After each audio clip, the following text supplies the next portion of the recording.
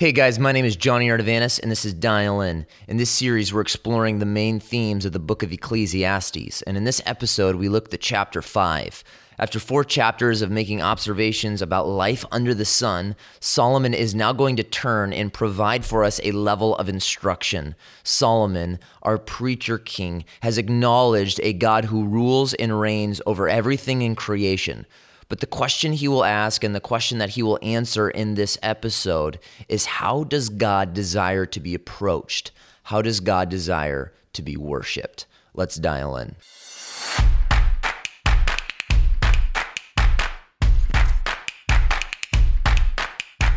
The people that Solomon is observing have seemed to forget that they are worshiping God. They might clap and sing along. They may have placed themselves within the pews of the church, but they have misplaced God from their focus. Chapter 5 is going to warn us against hypocrisy and the meaninglessness of mechanical worship. Solomon is going to teach you this morning. God doesn't just want our attendance. He wants our affection and our attention. We live in a world where the worship experience typically begins with us, how we feel, how we evaluated the service. We ask questions like, how did you feel about the sermon this morning? What did you think about the music? What do you think about this or that? But the question that Solomon is going to ask is, what is God after? Solomon is going to provide a synopsis for us of how we are to approach worship God's way. And he's going to highlight our own tendencies and then provide a level of instruction for us in light of those tendencies. 4 tendencies and then 4 instructions in light of them. Number 1, we are going to see that we are prone to walk too fast. So Solomon instructs us to watch our steps in verses 1 through 3.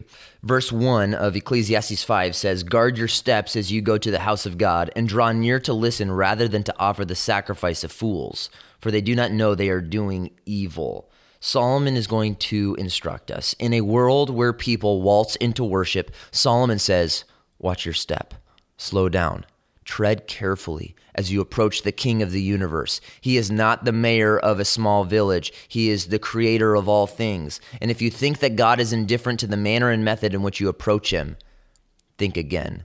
Our step, or our walk, biblically speaking, means more than our physical gait as we go from point A to point B. It implies our conduct as we live our life under the sun. So Solomon tells us to be careful. But what is he getting at when he says, watch your steps? Well, Solomon knows that it's possible to just go through the motions of religiosity and the mere mechanics of worship.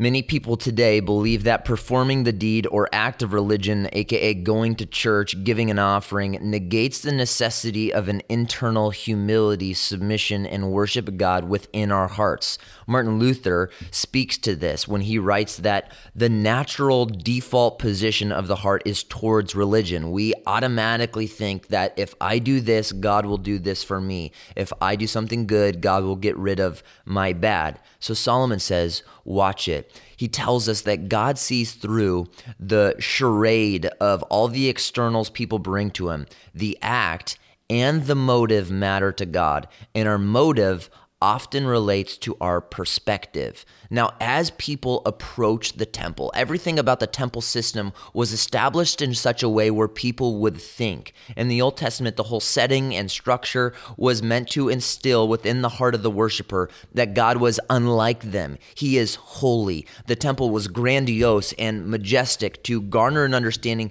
that God was majestic and glorious. The architecture was stunning and dwarfed you in size in order to teach you that God wasn't on your level. He's not a peer. He's not a homeboy. He's bigger than you, but he's not just bigger than you, and he's not just better than you. He's totally other than you because he's holy.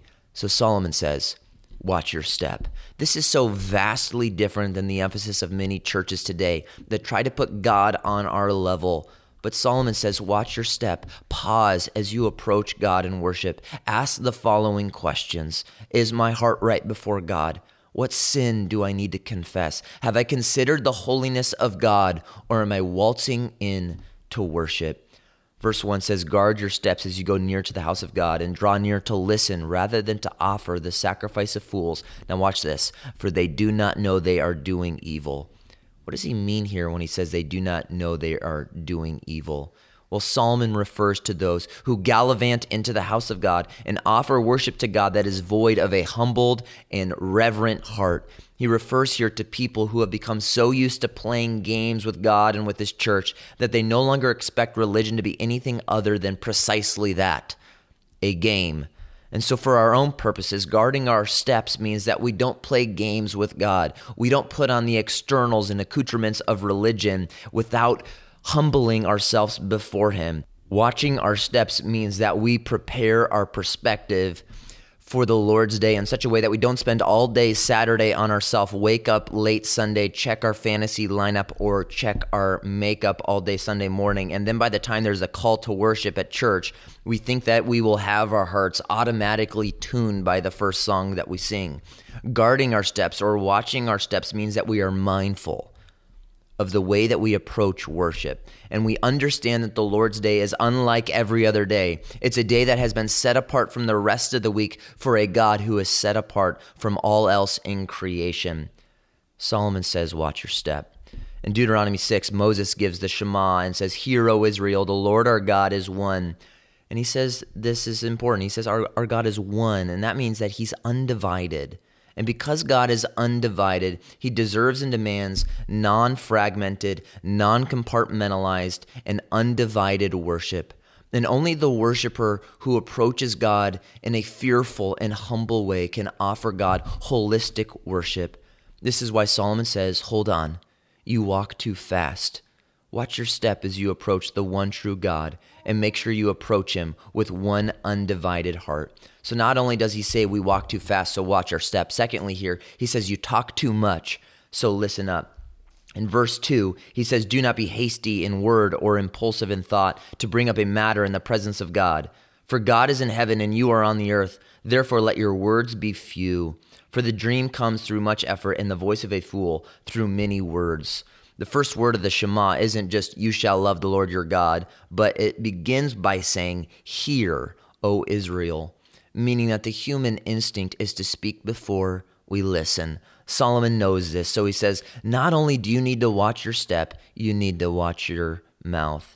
There are two extremes here in view. One would be the conservative church that knows how to speak all the right elements of doctrine and practice and yet haven't prepared their heart. Or the other one who declares the freedom and joy and liberty of knowing God but hasn't fully surrendered their life to him. You can speak Christian jargon without having hearts that are rightly prepared before God. Solomon knows that people know how to speak Christianese. They know how to pray correctly, but he says, listen up before you speak up, because God is not honored by the pontificating of profound truths if you haven't prepared your heart before him and if you aren't prepared to listen to him. All of our spiritual doodling is gibberish to a God who looks directly at our hearts. Matthew 6, Jesus is going to say the same thing. The Pharisees heap up empty phrases, thinking that they honor God, but they mean nothing to God because God discerns prayerless prayers. We come to church and think we have to say the right things with our mouth, but the scripture here says we need to hear the right truths with the right heart. The commentators have noted that many people think that God hears our prayers as if he listens through a heavenly speaker system and there's a heavenly microphone taking our words of our prayers to God, and he listens to them through speakers. But contrastly, we have a God who listens not through heavenly audio speakers, but through a spiritual stethoscope. Just like a doctor who says, let me hear you breathe. The great physician listens into what he cannot see, and so he learns truths about our heart, and his spiritual stethoscope is always working. You need to understand this. God isn't evaluating our words when we approach him in worship. He is evaluating and searching our hearts. For this reason, we need to be quick to hear and slow to speak, because only when we shut our mouths can we hear God open his through his word. Solomon instructs us, don't drop evangelical Christian cliches thinking that you impress God, even if you think it impresses God's children, because God sees through the invisible and hears the inaudible. And regardless of the noise you are making, he is listening to the words of your heart. He hears us not through speakers, but through a stethoscope. Third here, Solomon says, you promise too much, so pay your vows. In verse 4, he says, when you make a vow to God, do not be late in paying it, for he takes no delight in fools. Pay what you vow. It is better that you should not vow than that you should vow and not pay. The preacher here has in mind the person that makes great promises to God in the midst of trouble or in the midst of great conviction and yet fails to deliver on their promise. They say things like, oh God, I will never sin this way again. I promise you. Or God, if you get me out of this situation, I'll give this amount of money to your kingdom. So they make a vow, time moves on, excuses come, and that's a recipe for religious hypocrisy. Solomon says, God is not like one of your neighborhood buddies. If you make a promise to God, you fulfill it. If you make a vow to God, you pay it. Often because our perspective is off when we come to thinking about God, we think that we can make promises to God in a way that manipulates him. And Solomon has this in view. God, if you do this, I'll do this. God, I'm going to make you a deal as if we can negotiate with the king of the universe. God, I'll give you my gifts if you give me the gift of this job or the gift of a spouse. We negotiate with God and make promises to God, thinking that if we do, we can get something from God. But Solomon wants you to know this is not how God works, even if it's the way that the fool thinks. Well, why do we make vows to God? Well, we do it for a few reasons. I'll look at 3 of those. Number 1, it's to look good before other people. If we make vows to God, they might think that we are extremely committed to God. Or secondly, because we want to look good in the mirror. We like the feeling of making a commitment, even if we never follow through with it. Many people want this type of commitment after the sting of guilt. And once that sting has settled, they no longer feel the need to live up to their commitment. But for the moment, it makes them feel good.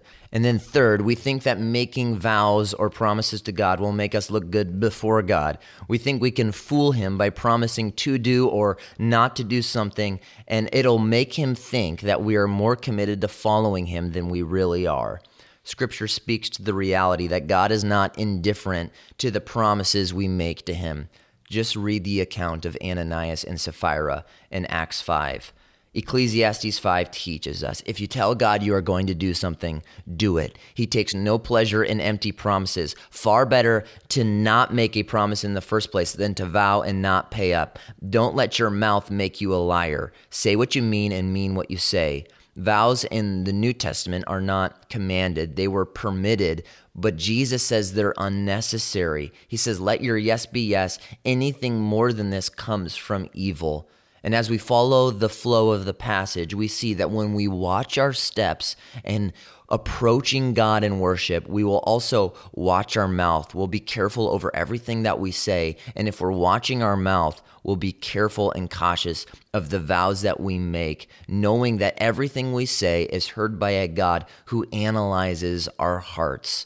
Now, Solomon has given us the 3 symptoms of people that are identified by mechanical worship. We are also guilty of this today. We often walk too fast into worship. We often talk too much. We promise too much. But the question is, what is the prescription that Solomon is going to give us to remedy the hearts of people who need their hearts tuned? Well, fourth and finally, we see here that Solomon instructs us, we fear too little, so we need to stand in awe of God. In verse 7, he says, rather fear God. In order to tune our flippant hearts, Solomon instructs us to stand in awe at the character of God, meaning that it's not a guilt or despair when he speaks of biblical fear, but a breathtaking reverence at the one who upholds the universe. Solomon says in Proverbs 1:7 that the fear of the Lord is the beginning of wisdom. But here in Ecclesiastes 5, he says it's also the beginning of worship. To fear God means that we live our entire life under the banner of God's holiness and love. We fear his dismay. We grieve when we have grieved God. Solomon here probably has in mind Psalm 130, the psalmist saying, with you there is forgiveness of sin, that you should be feared. What's the irony of this? Well, we think that if God forgives sin, then we should no longer fear him. But Solomon says true fear, Biblical fear means that we understand who God is, his love, his holiness, and yet his readiness to forgive sin in such a way that we are terrified of grieving our Heavenly Father. One pastor says, when my soul begins to grapple with the reality that God sees all of the sin in me and yet has paid for it in Christ, then we stand in awe and we no longer play games with God. The type of fear here that the Bible speaks of is fear that asks the question, will my Heavenly Father approve? This fear means that we long to live under the smile of God and dread the idea of living under his frown. Fearing God means that we have such an exalted view and perspective of God that we wouldn't dare waltz into worship. We wouldn't dare be quick to speak, but rather we would be so humbled by an accurate view of God that we anticipate hearing his word. This type of elevated view of God also means that we would never be careless with our words, especially with our promises. The way we view God, Solomon teaches us, determines and dictates the way that we worship. This, of course, is not isolated to Ecclesiastes, but is also Paul's prayer for the Ephesian church, that the eyes of their heart might be enlightened so that they would see more fully who God is, because the more they see God, the more they will fear God, and the more they fear God, the more they will worship him with sincerity and with affection. The Lord our God is one. He is an undivided God, and because of that, he deserves and demands undivided worship. But hearts are only compelled to offer non-fragmented worship when they have been properly gripped by a healthy fear of their Heavenly Father. For believers today, we are reminded of the massive temple. We're reminded of the massive curtain that barred entry from the presence of God, and reminded all the people that this curtain did that God is not like us. And in a world where everyone tells you to come as you are, this entire Old Testament system wanted everyone to know you can't just come as you are before a holy God. You can't just gallivant into the presence of the King of the universe. But we are also reminded today that after the greater preacher king, Jesus Christ, was slaughtered, that veil was torn and symbolized that God can now be approached through his Son, Jesus Christ. Yet even though he is to be approached, it doesn't mean that he is no longer approached with fear. Hebrews 10, yes, says that our hearts have been sprinkled and now we can approach God with full assurance, but it also says with sincerity, meaning that we approach God with awe and reverence. God doesn't become less holy to those who are in Christ. He is just as holy and deserves and demands the same reverence. So in light of that, the living and active Word of God in Ecclesiastes 5 instructs us. Watch your step as you approach the house of God. Watch your mouth in the house of God, and pay your vows to God, and stand in awe of the God who created you, loves you, and upholds you by his hand as you approach him in worship. The Father's extension of intimacy for you, Christian, is never permission for flippancy in his house. Stay dialed in.